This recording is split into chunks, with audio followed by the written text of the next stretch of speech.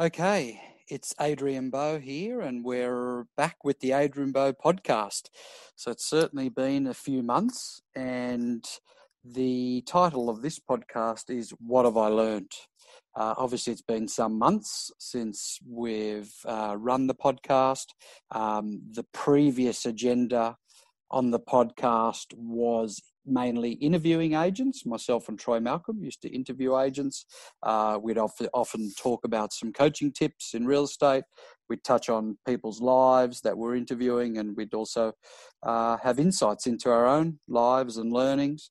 So what will the Adrian Bow podcast of the future look like? I'm not sure, really. I just know that today feels like the right day to recommence the podcast. It may include Troy Malcolm again. He's an extremely close friend of mine. It may include interviewing agents again.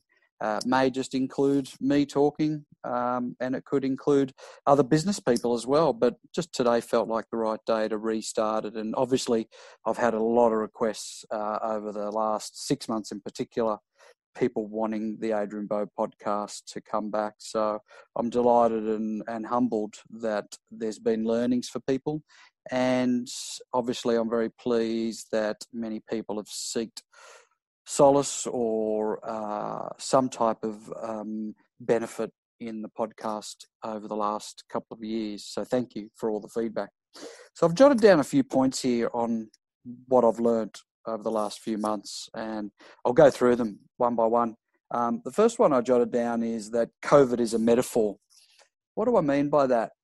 What I mean is that over the last few months, I've seen COVID or the virus 19 that everyone's obviously experienced, and tragically, Australia's lost over 100 lives, and throughout the world, there's been 350,000 odd lives lost, which is horrible.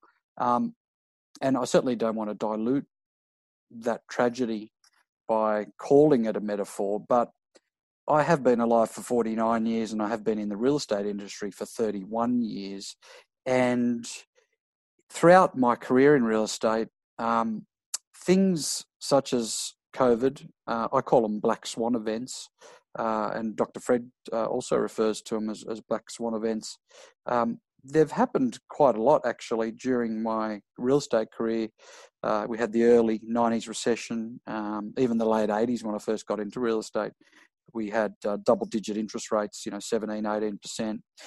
We've had the GFC, we've had 9/11, we had the credit crunch a couple of years ago, and then obviously COVID most recently, and as of a couple of days ago, they've announced Australia's in a recession. So there's always going to be these black swan events.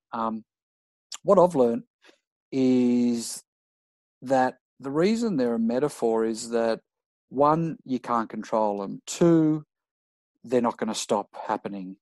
Three is agents or business people in general, or even just your personal life in general, happens to continue, and people still thrive, both businesses and in their personal lives, and time heals all. And what I've noticed is that some real estate agents, let's be esoteric and just focus on the real estate industry. Some agents have actually increased their market share due to some attrition of just agents, leaving the industry. Just given the issue of the economy, and obviously volume massively decreased. There's just been agents that have left. So we've seen some agents pivot in this market. We've seen them thrive and increase market share. So what I'm saying is that, one, you need to budget for these black swan events, because they're certainly not going to end. They're just going to continue. And my personal theory is that they happen every 3 to 5 years. Two is you need to have a business model that is not only resilient to these black swan events, but really impervious to them. And what I mean by that is that business should be able to continue and have no leakage regardless of what's happening in this, what we call the outer marketplace, whether it's interest rates, GFC, COVID, whatever it might be. And frankly, what the advice I've given to a lot of agents I've coached during this period, which I've been fortunate enough to, is that if you've had to make dramatic changes in your business apart from just the legislative changes that were mandated upon us, which was at the time no open for inspections, no public auctions. That's been lifted now. But if you had to make too many dramatic changes during the COVID period, you were probably off track anyway. So Warren Buffett often refers to a saying that when the tide goes down, anyone with their trunks off get exposed. And I think this is what happened, is the tide went down during COVID and there are a lot of people with their trunks down and they got exposed.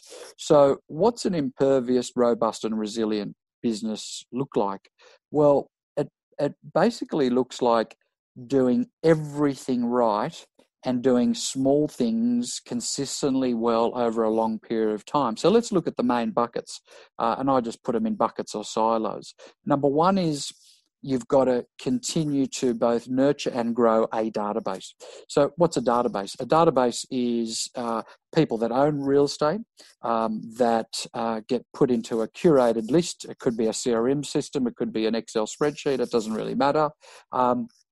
And you continue to add to that database and nurture it. Now, what's adding and nurturing look like? It's very, very simple. And this should happen regardless of black swan events, number one, and regardless of how many listings you've actually running at any particular time. So the common mistake for a lot of people is that they tend to scramble and prospect like hell when they've got little to no listings. Then they get 3 to 10 listings, let's call it, and then they spend all their time servicing those listings and doing negotiations and vendor management and buyer management, which is all great stuff. But the first activity that gets cannibalized is prospecting and building and growing and nurturing your database. So growing and nurturing your database needs to be a constant and it needs to be perpetual throughout your career, number one, and two, throughout any black swan events that's going to occur in the future. So what does it look like? Basically, what it looks like is identifying anywhere between 50 to 200 people per month that own a piece of real estate. You don't have to meet them, but you need to speak to them and you need to add them to your database. That means you're growing your database by anywhere between 500 to 2,000 people per year. That is of owners, people that own real estate. Now, that includes people that say, I'm getting carried out in a box, to people that say, call me in 3 months, I'm thinking of selling, and anyone in between. So that's a pipeline owner database building strategy. Now, there's a buyer pipeline strategy and a buyer strategy where you can service buyers and you should be servicing buyers. That's separate, so we can deal with that on a separate coaching session or whatever it might be. But this pipeline database building piece, 50 to 200 per month. Now, any agent I work with, and I'm very fortunate to work with a lot of great agents, is I keep them accountable to this on a weekly basis, actually. The beauty with that is I have so many agents that email me and say, Bowie, I had a great week this week. I added 36 people to my owner pipeline database.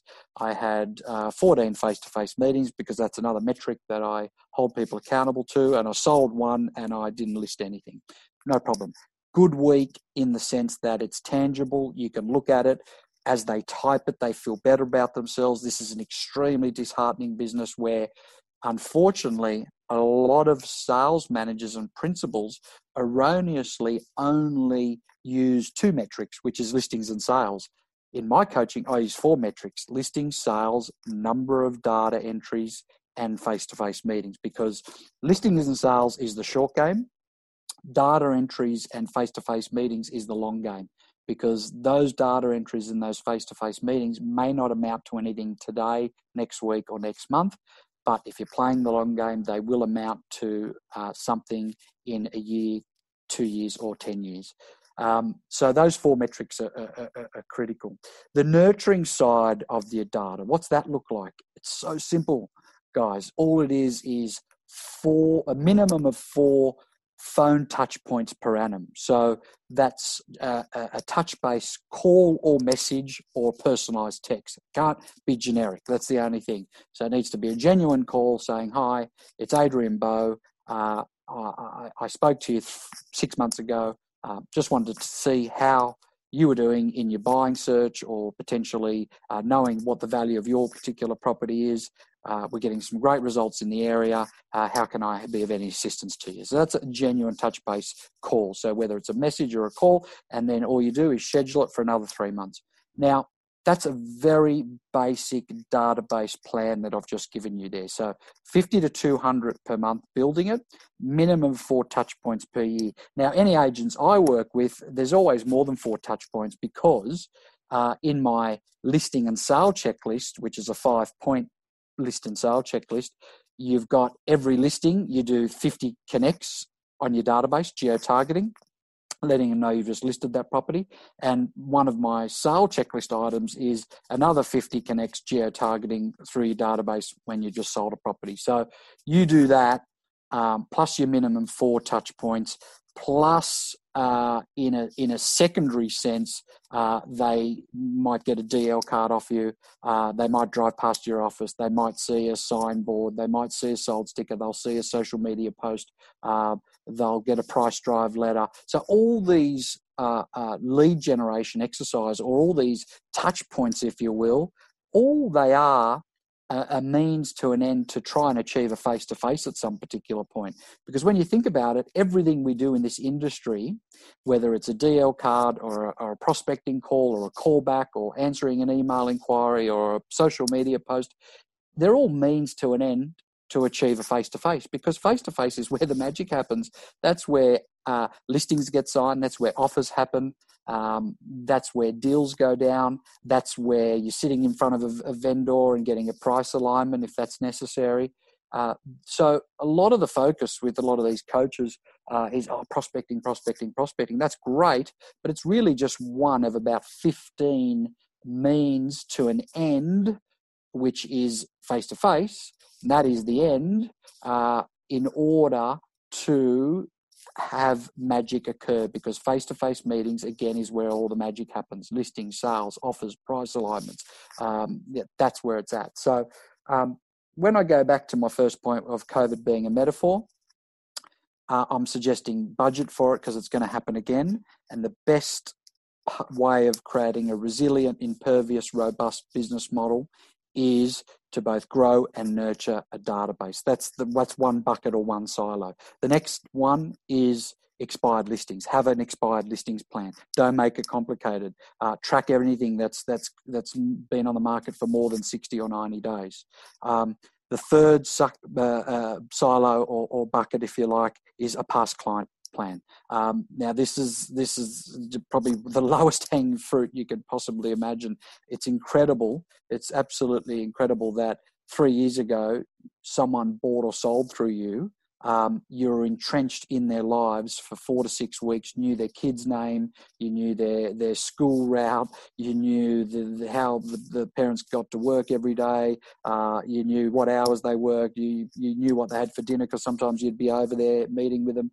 And yet, 3 years later, they haven't heard from you. And at the time, you earned, or your company earned, a commission check from anywhere from $10,000 to $60,000 or $80,000, and they haven't heard from you since. It's just insanity. So you've got that low-hanging fruit, and then you've got agents still waking up every day saying, "Oh, what do? I don't have any listings today. I'll go and bug my sales manager to adopt a spray and pray approach and have them pay for DL cards and just drop them around the area." I mean, DL cards, I'm suggesting, are not something that is antiquated. I mean, they're still part of a prospecting plan, but in isolation, they're ineffective. Part of a ubiquitous type of approach, they still are effective. So if you're doing prospecting, if you're doing past clients, if you're doing expired listings, the fourth one then I might as well launch into, which is some sort of success marketing. It could be DL card, it could be a price drive letter, it could be a social media post about just listed, just sold. So some sort of success marketing. Could still be print media. However you decide to do it, I think it's an important fourth bucket that you need to look at. The next bucket or silo, if you like, is past open for inspection lists.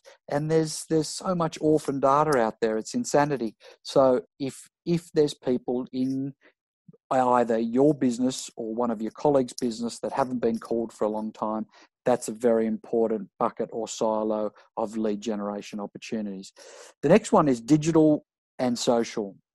So if you're not on digital or social, then you're losing ground. Digital and social are no longer optional. You're either in or you're out. There's no grey area. It's like pregnancy. You either are or you aren't. So with digital and social, there's so many platforms. I mean, you've got Rate My Agent, you've got Facebook, which you can geo-target and put in people's demographics, the area. You've got REA now and Domain, which allow you to do testimonials and elevate and do retargeting. There's just so much great information out there. Worst case, you can look at SEOs. You look at Google AdWords. I mean, there's plenty of ways to approach it. So they're the main buckets that you need to maintain and do all of them constantly in order to have a resilient, robust business. The other thing which goes without saying is just constantly offer incredible service. I mean, all these things, they've potentially got a cost and an effort attached to them. The things that we just talked about, all those buckets like the database, the prospecting, expired listings, past clients. They've either got a cost or an effort associated with them. In offering incredible service, there is no cost, and there shouldn't be an effort to it. Now, that's to everyone. Whether they're a barista or a barrister, and everyone in between. So whether it's a tenant, landlord, potential vendor, potential buyer, whatever it might be, you're obliged really to embrace being an agent, embrace being a salesperson, and when you're in front of them, don't be distracted, be present, be in front of them, and if they're interested in buying, take a damn interest in what they're looking for. Don't just be conditioned by the old forms that we used to have in front of us, which said bedrooms, bathrooms, price range, suburbs. I mean, that's insanity. If there's a buyer, sit down with them and say, well, how do you get to work? How do your kids get to school? What's a non-negotiable for you? Is it the aspect of the house? Is it the road? What sort of neighborhood do you want to live in?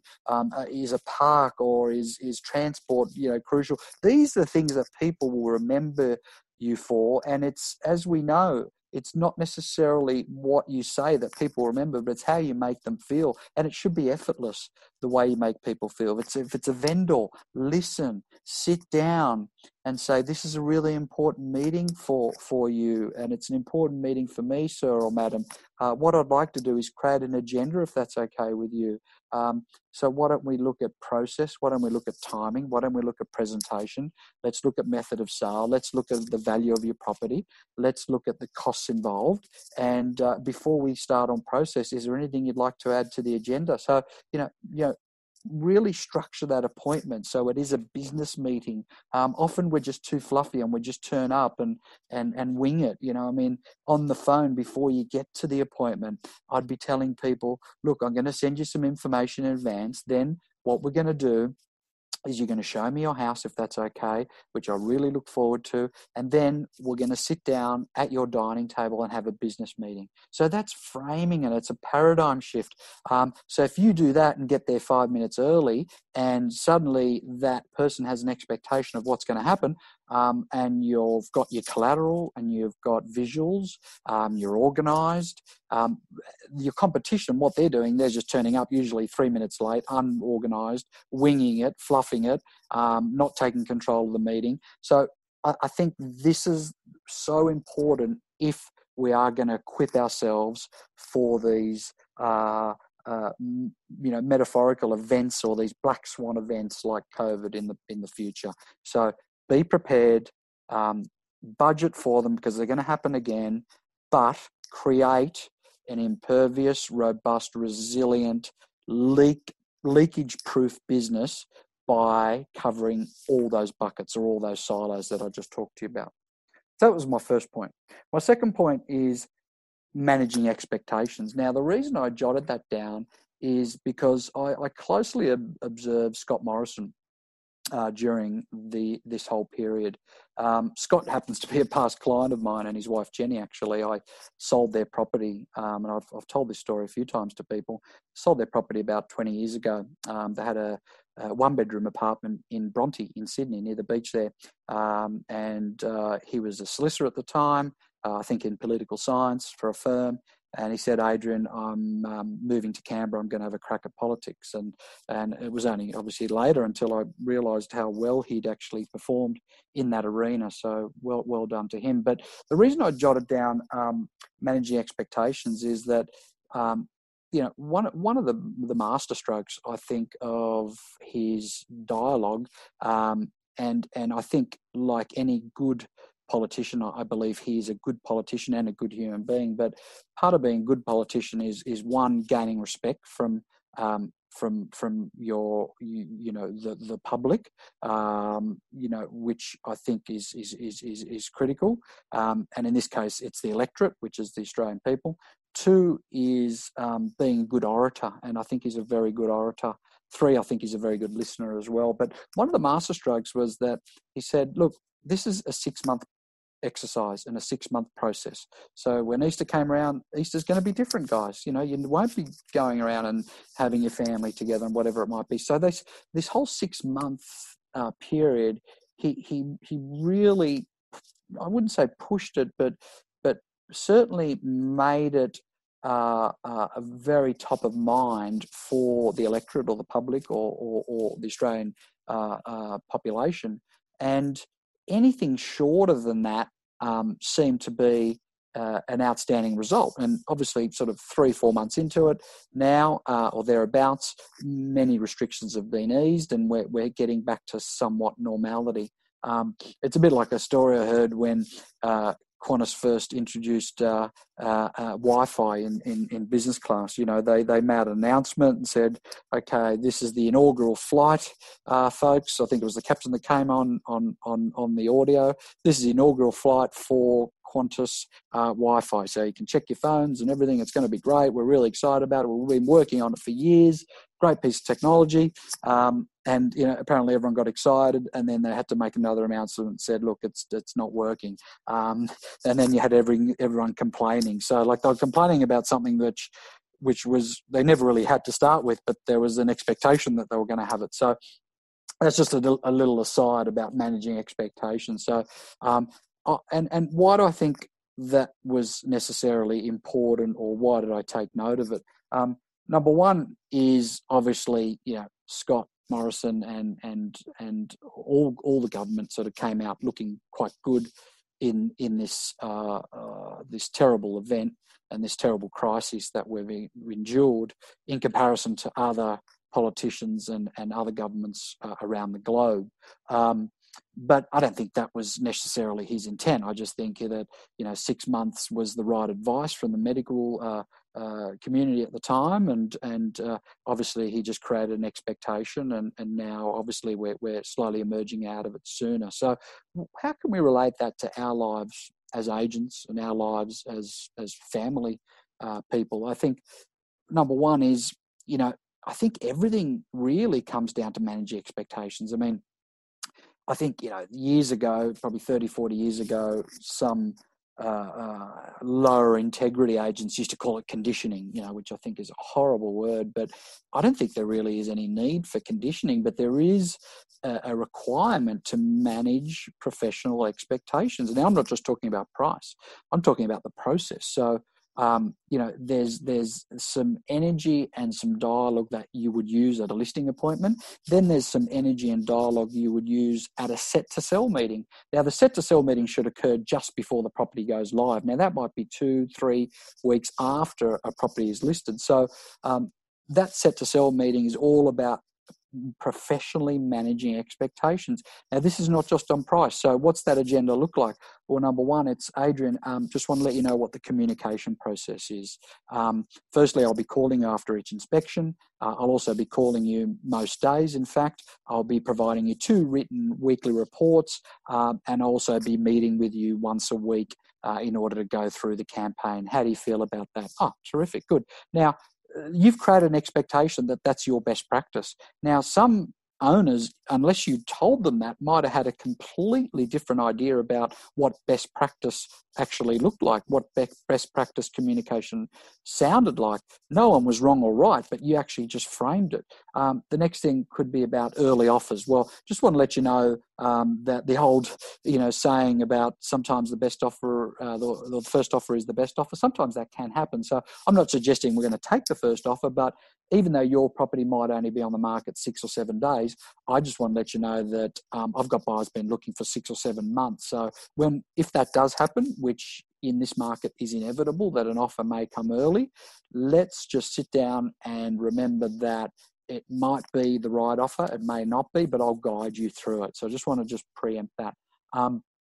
Next thing on the agenda might be what are the competing listings that we're going to be up against tomorrow once we go live. Oh, wow. Okay. What do you mean by competing listings? Well, we got instructions to sell this property off you 10 days ago or 3 weeks ago. Since then, there's been 4 other listings that have gone live that we could be competing with. Okay, let's look at those. What's the price?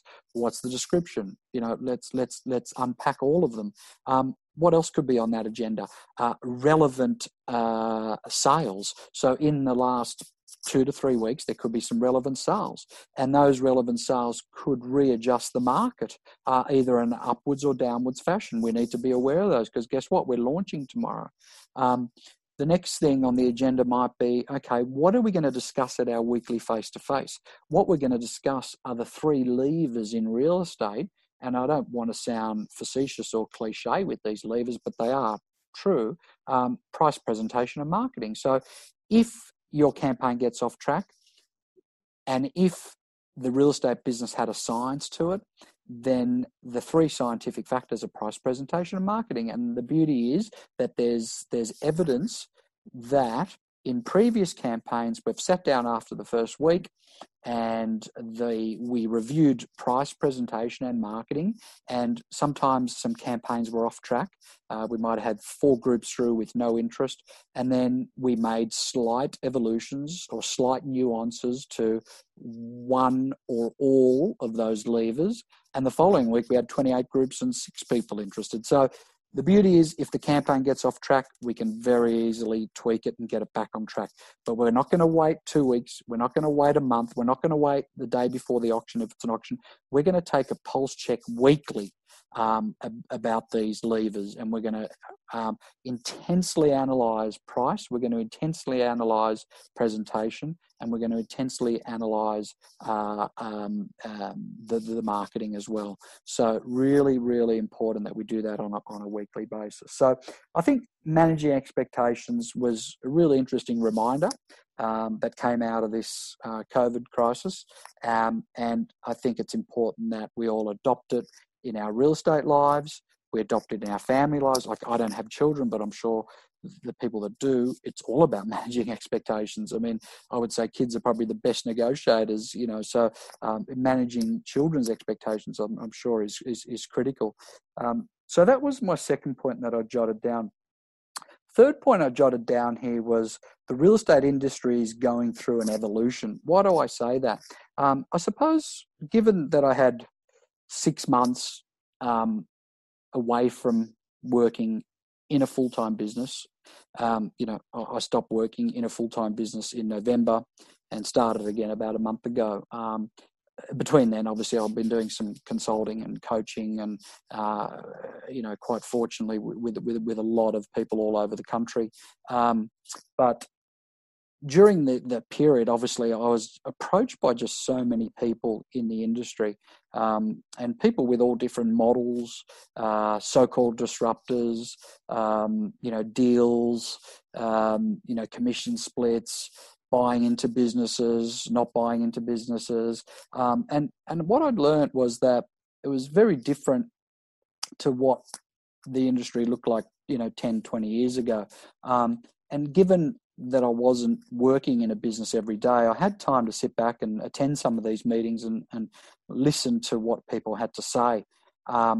And everyone's looking for the next big thing, the best next big disruption in the industry. So is it going through an evolution, the industry? I think the answer is yes. I did come across some very interesting models, which I think have some merit. I came across some interesting people that were wanting me to exploit my previous place of work and benefit themselves, which I had no interest in. But the models that sort of I took on board and did listen to, and there's a few of them around, but two in particular are quite interesting. One's called Urban X, another one is EXP. So basically what they involve is you being your own agent, call it Adrian Bow Real Estate or John Smith Real Estate, and you can call it as you will, but basically you're setting up your own business, and you're an independent, if you like, and the average commission, let's just call it for both of these models, and there's quite a few models around, but let's call it 80%, which is certainly on the upper end of what it would be if you joined a more traditional model, be it a franchise or an independent, traditionally run business. So for 20%, what these companies do is provide basically all the back end that you need. So CRMs, all your subscriptions, settlements, trust accounting, marketing. It's quite an interesting model.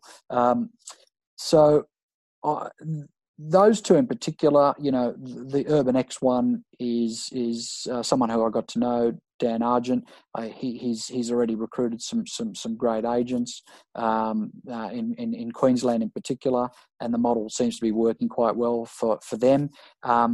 What Urban X does is have Adrian Bow Real Estate, but all of it, all the marketing. I wouldn't call it distinctly, but certainly subtly, is mentioned there that it is powered by Urban X, which I think's not a bad idea. With EXP, less so. Basically, you don't have to mention EXP at all. You could just have Adrian Bow Real Estate, or you could have powered by EXP. So they're quite similar, but very different in that Urban X is privately owned, and Dan Argent is heading it up. EXP is a publicly listed company on the NASDAQ actually, and I met the founder. I had his name's Glenn. I had lunch with him a few months ago. Lovely guy, very successful in the US. They've got tens of thousands of agents signed up on this EXP. Little bit quirky in that they've got this sort of EXP world where you sign up and you're an avatar walking through this world. When I say quirky, I think it's probably ahead of its time. I think if it was 5 or 10 years down the track, we wouldn't be calling it quirky. I think that's the way these sort of things are headed. But both very sustainable models, in my opinion, because they've got low cost base. We've seen traditional businesses try and adopt these high commission splits, which are less sustainable, and there's proof of that now that there's cracks starting to occur. So I think Urban X and EXP are just metaphors for what the industry could look like, or one part of the industry where it could be heading, I mentioned those two in particular because EXP I'm doing some coaching for, and I'm enjoying that. And I think they've got some good agents on board, and even UrbanX I've done some coaching for as well, and I think they've also got some really good agents. But again, these models won't stop; they'll continue. There'll be others like them. Basically, a low cost base, very high commission split. And the agent has full autonomy around their own branding. The key with these business models, though, is that you've still got to have your own office. You can choose not to have an office. You can work from home, or you can have a serviced office. But the idea is you'd probably move away from the more traditional bricks and mortar of high fit outs or expensive fit outs or high profile locations where you'd be spending thousands a week in rent. So I think they're advocating probably not to do that, but there's nothing stopping you doing that if you'd like. So it's quite an interesting part of the business. So when I say, is our industry evolving, I think that part of it, there's certainly a place for it, and I listened with interest. Then there was people who I met who really, as I said, were very keen on exploiting all the connections I had with the previous company I was with, which was obviously McGrath Real Estate for 25 years, and they were very keen on using those connections and having me exploit them and for their own benefit.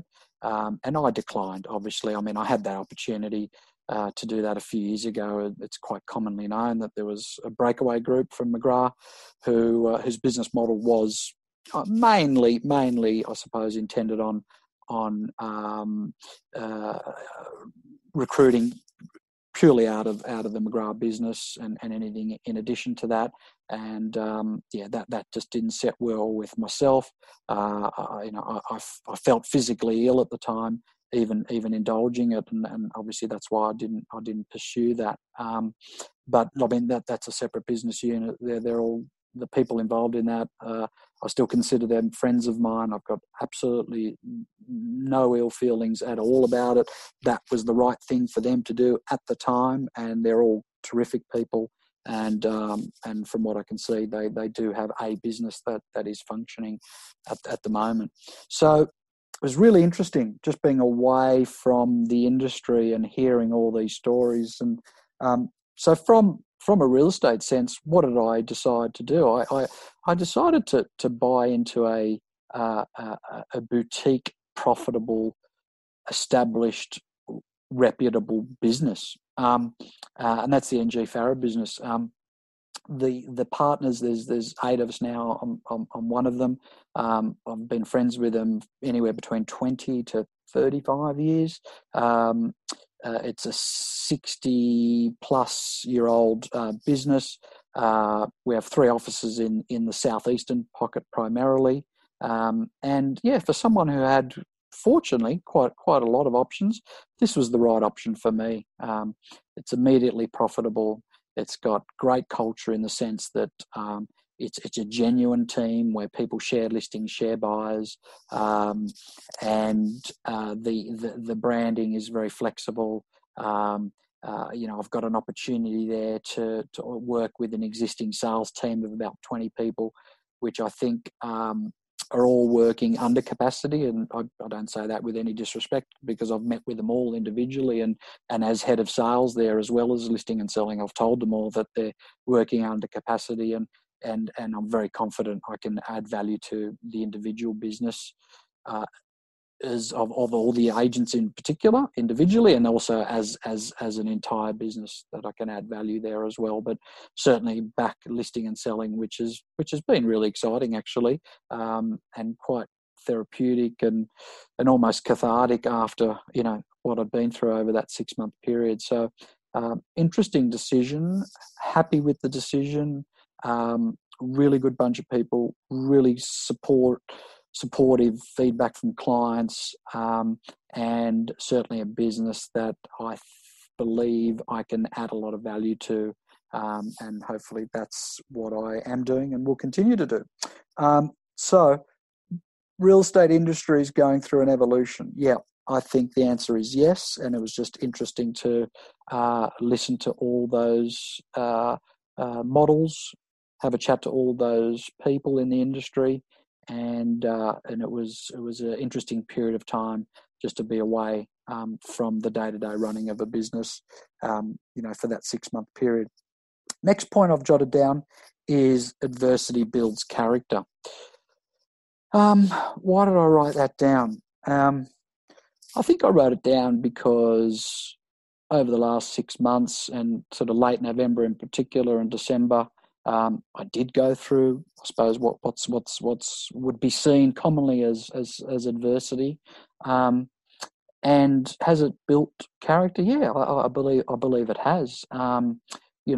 There was a period of time there where some allegations were made, and the media got very excited about it, and they were knocking on my door, and they were following myself and my wife down the street and taking photos, and it all seemed quite egregious, shocking at the time, but frankly, it was a time of adversity for me, for sure. Like, were there moments where I sort of didn't want to get out of bed? Yes. Were there moments where I didn't get out of bed? Yes. There's no doubt about it. And what did I do about it? Well, I tried everything from medication to meditation, at the time to deal with it all. But I think in the end, what gets you through these things, and I don't want it to sound cliche, but I think just time heals. I think, in my heart, I knew the truth. The people that mattered knew the truth. And the people that I knew and know were never going to reinvent their opinion of me, because I've done a lot of good, and I have contributed to a lot of people's careers, and those people were constantly reminding me on a day-to-day basis during that difficult period of that. And I was inundated pleasantly and humbly by messages, phone calls, emails, texts, whatever, during that period of time. So yeah, I think adversity does build character. But the next point I jotted down next to that is perspective, because let's face it, like, what I went through, it really wasn't that bad. I mean, you've got one person every 10 seconds around the world dying of hunger, and most of those are children. You've got 8 million people dying a year of cancer. I mean, frankly, what I went through was a bump in the road. I mean, this was really nothing compared to what's happening globally around the world. It's a bit like the game Snakes and Ladders when I was a kid, and it was amazing now that I look back what a metaphor that was for life. I mean, you'd literally, on this game, for those enough who are not old enough to remember, you'd literally roll the dice, you'd get a 3 or a 4 or 5 or 6, and you'd move 3 steps or 4 steps, and you'd either hit a ladder, and if you hit a ladder, you'd go up about 10 spaces, and obviously the name of the game was to reach the top. And sometimes you'd roll the dice and you'd hit a snake, and you'd go all the way down a few spots, never back down to the bottom, but down a few stops. So in my case, the snake might be a Freudian slip, or it might be a literal snake. But in any case, it's interesting that game, how, whether it was in by design or by default, how it actually prepared you for life. Because sometimes you do hit ladders and you go up, and sometimes you hit snakes and you go down. And in the scheme of things, though, perspective was one thing I jotted down, because I just think it's so important. We get so consumed in these sort of events or these outcomes that happen in our life. It might be you lose a listing, or it might be you go through a poor financial period. It might be you have a relationship breakup, or it might be you have bad media, like I did, or whatever. But they're just one outcome. They're not the final outcome. They're one outcome which just leads to another outcome. And frankly, sometimes serendipitously, it could end up actually being a fortunate outcome that leads to the next better outcome. So interesting for me to jot that down, perspective. And I'm glad that I did, and I'm glad that I've shared that with you. The next thing I jotted down here was McGrath was the best thing that ever happened to me. Why do I say that? A lot of people might sound surprised. Well, I was with the company for 25 years, so that in itself, I think, is an achievement, and it's a great thing. It's basically 90% of my real estate career and most of my adult life. Secondly, I had the opportunity to invest in the company before it went public, and all this is, could be public record if you looked into it. But I invested a few $100,000, and I was rewarded by a few $1 million. I don't say this to impress anyone, but just to impress upon you that McGrath was a great thing that happened to me. I mean, financially, obviously, by that particular example. Secondly, it was an incredible platform for me to build my career. I mean, the things I learned, the awards I received, whether it was the REB, top 5 or 10 agents in the country. I was number 1 agent in McGrath on at least 2 occasions. I was in the top 5 on a number of occasions. I was able to open my own company-owned office at the time, and I made that into a 10 million GCI office all under 2 years. During my time at McGrath, I completed my MBA, which was challenging but extremely rewarding. I got to sit on the board. I also got to be a general manager in company-owned sales. Then I was a growth performance coach, and then I ended up at the end there as head of sales. So all great achievements. And again, I think it was one of the best things that ever happened to me.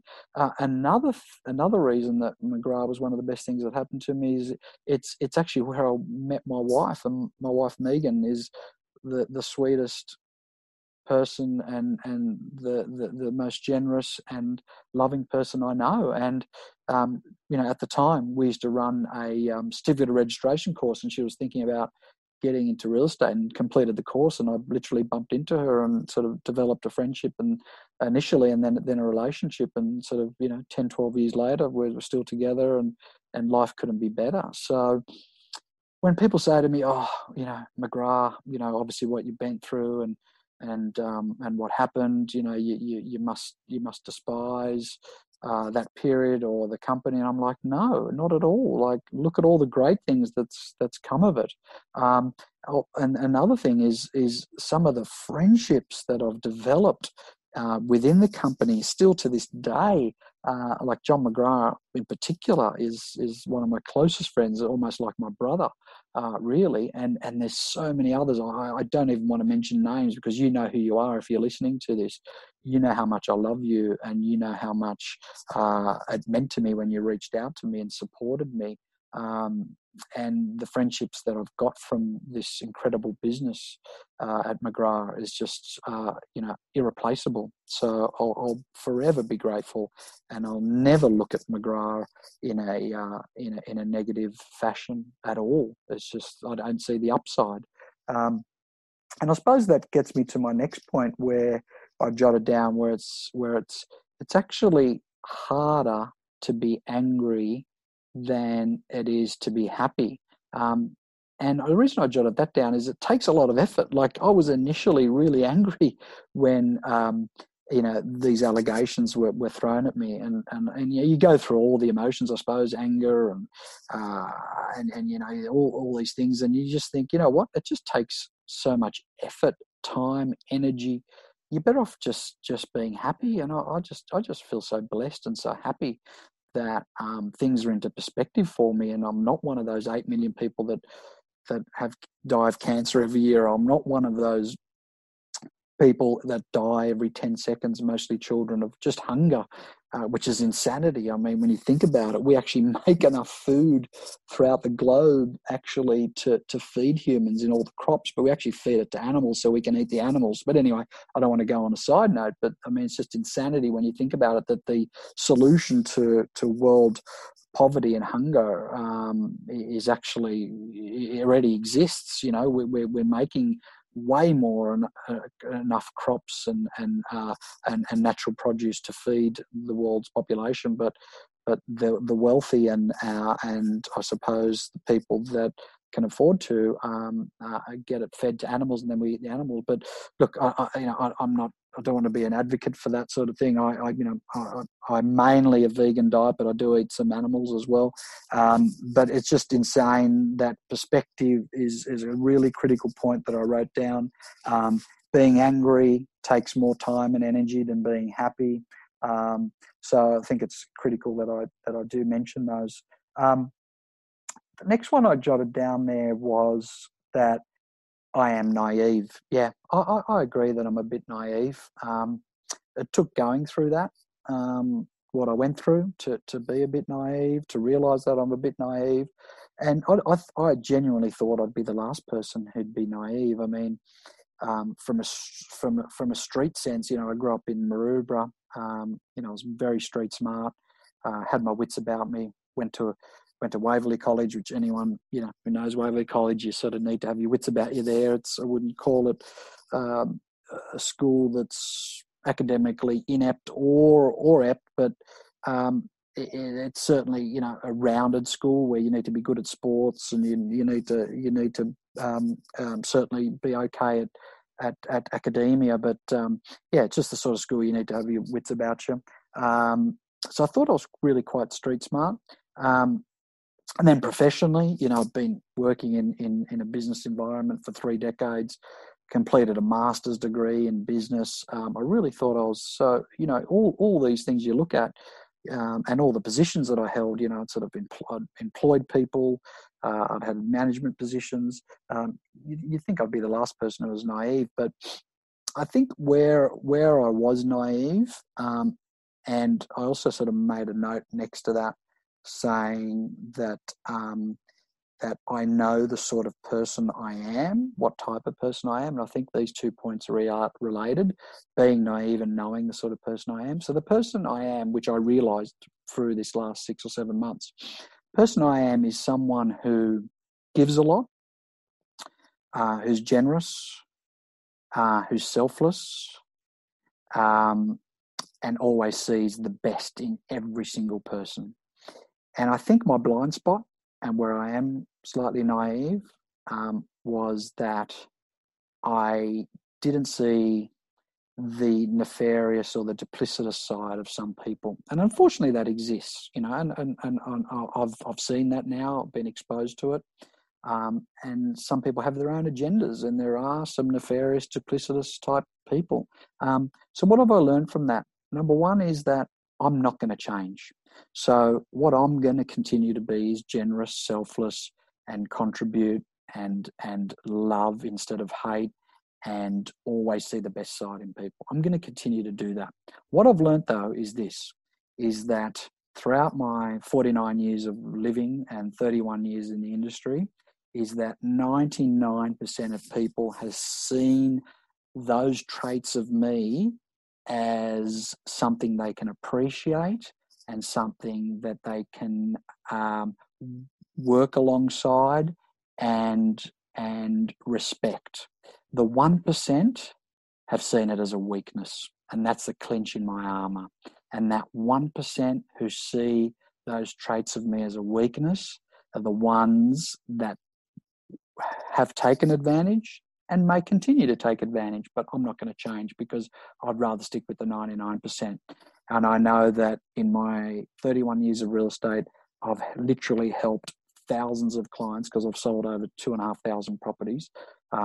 And I've literally helped hundreds of agents develop their careers. And some of you might be listening now that I've either coached or taught or employed or gave a start to or recruited or whatever that might be, and saw the best in you, and developed you and contributed and gave and was selfless. And you know what? You're the 99% club that appreciated it. There's the 1% that took advantage and exploited, and I'm less concerned about that. So I suppose, a lot of people are curious, what was all this about, this black swan event in my life, if you like, that happened late last year.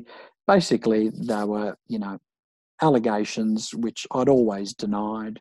In saying that, what was quite ironic was, it's well publicised what I'd allegedly said.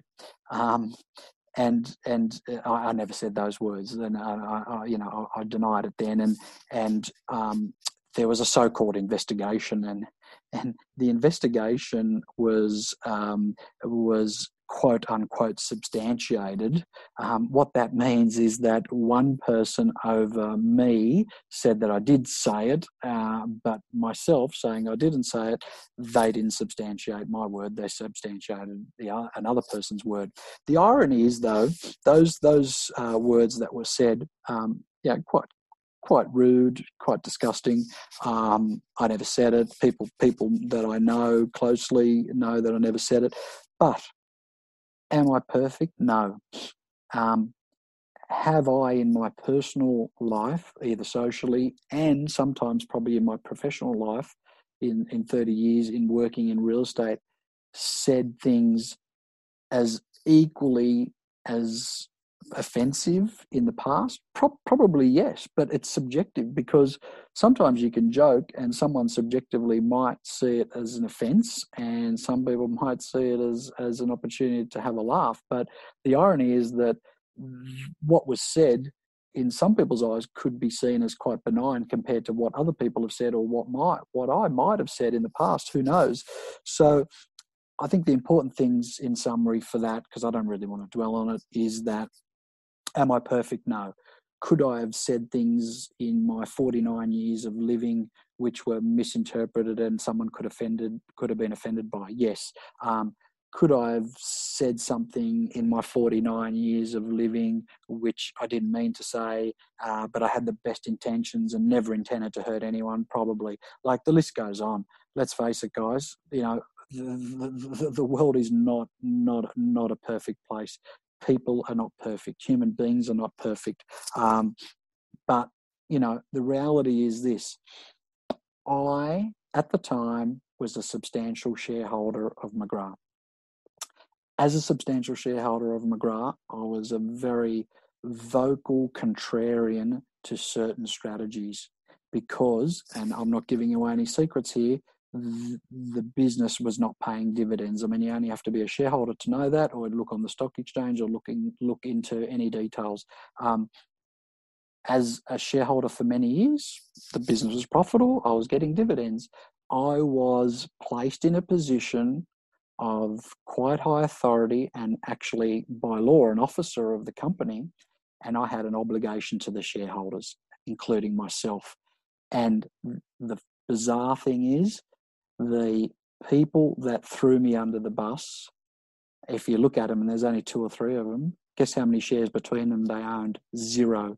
The people that supported me, including John and other shareholders in the business and outside the business, they had skin in the game, and they were shareholders because they knew A, how much I had contributed over the last 25 years, and B, how much I was currently contributing at that particular time. And yes, was I a contrarian to some strategies? Yes. Was I opposed of some unnecessary spending? Yes. Did I think that the model could have been changed? Yes. Was I very vocal about that? Yes. Could I easily have just subscribed to the status quo and taken a paycheck and not say anything and just go home? Yes, but that's not me. I'm passionate. The whole time I've had skin in the game at McGrath as a shareholder, I was always vocal, and I was always had an opinion about how to improve the business, number one. Number two, how to make it more efficient. Number three, how to make it more profitable. Number four, how to benefit the actual shareholders. Isn't that what it's all about? I mean, it's just crazy that that any business, and in this case it was a publicly owned business, it's insanity that the main focus shouldn't have been 1, dividends, i.e. profit, 2, share price going up. And how do you do that? very easily. Number one, make your existing agents more profitable. Number two, recruit more agents. But the model needed to be right. So look, I don't want to get too much into it because I don't want to give away, what my obligations were at that particular time. But anything I've just said can be public knowledge, very easy for anyone to get access to. And as I said, the people that really know the truth are people that support me, and everyone's going to have their own opinion, whatever that might be, and that's up to them. And people are entitled to their opinions. But it goes back to my main point here, which McGrath was one of the best things, if not the best thing that ever happened to me. I fondly admire the people in the business. I love a lot of people in that business. It's an incredible brand. It's got incredible people in it. This is just my story. People are going to have their own stories and their own subjective opinions. I'm entitled to mine. What's the next thing I jotted down?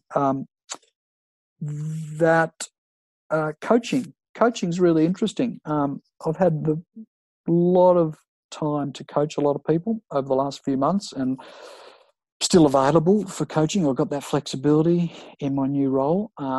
And if anyone is interested, they know how to reach me, and I'd love to work with you. It's a really interesting, selfless, altruistic role that you play as a coach, because as a coach, what I do is see what you can't see and hear what you can't hear.